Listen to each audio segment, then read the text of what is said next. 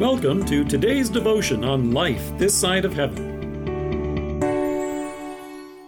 The Word of God from Matthew chapter 4, verse 1. Then Jesus was led by the Spirit into the desert to be tempted by the devil. Thanks to all of the police shows on TV over the years, we've learned some of the terms that are used in bringing criminals to justice. One such familiar phrase is modus operandi.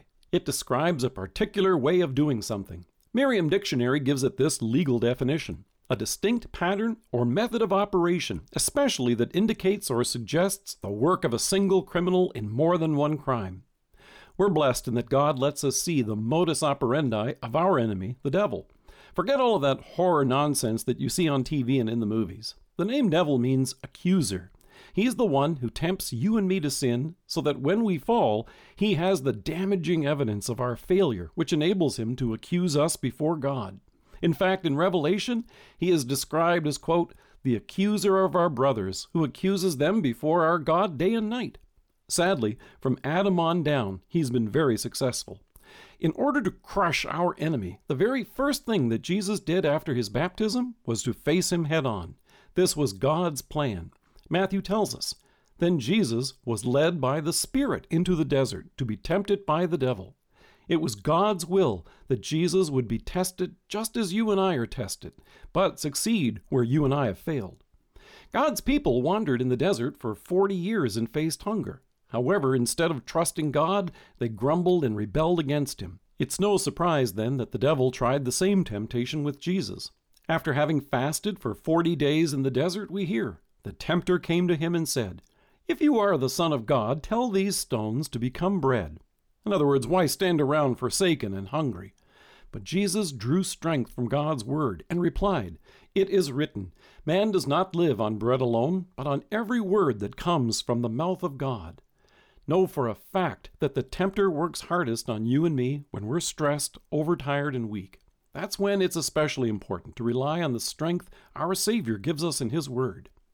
Seeing how Jesus used Scripture, the devil attempted to twist its meaning, just as he did with our first parents in the garden, and continues to try up to this day.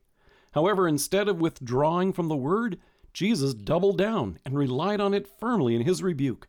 That's a good reminder for you and me as well. Then the devil shows himself to be the liar he is and offers something that's not even his to give. We hear, the devil took him to a high mountain and showed him all the kingdoms of the world and their splendor. All this I will give you, he said, if you bow down and worship me. In other words, skip the cross, take this easy shortcut, and it's all yours.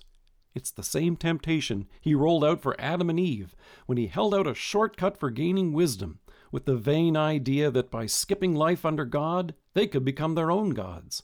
Sadly, it's a scam that still tempts us today. But Jesus replied faithfully, away from me, Satan, for it is written, worship the Lord your God and serve him only. Adam and Eve sinned. God's people fell into temptation during their time in the wilderness, and you and I have done it as well.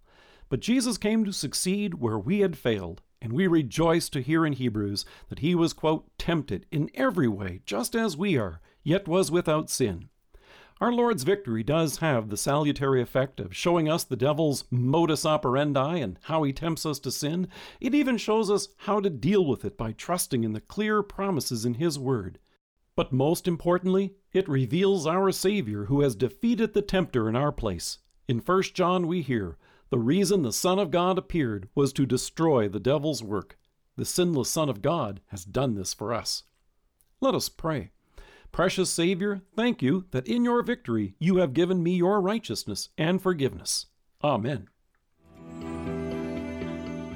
Thank you for joining us. If you're listening to us by podcast or on Alexa, we invite you to browse the resources that are available on our site at lifethissideofheaven.org. God bless you and have a great day.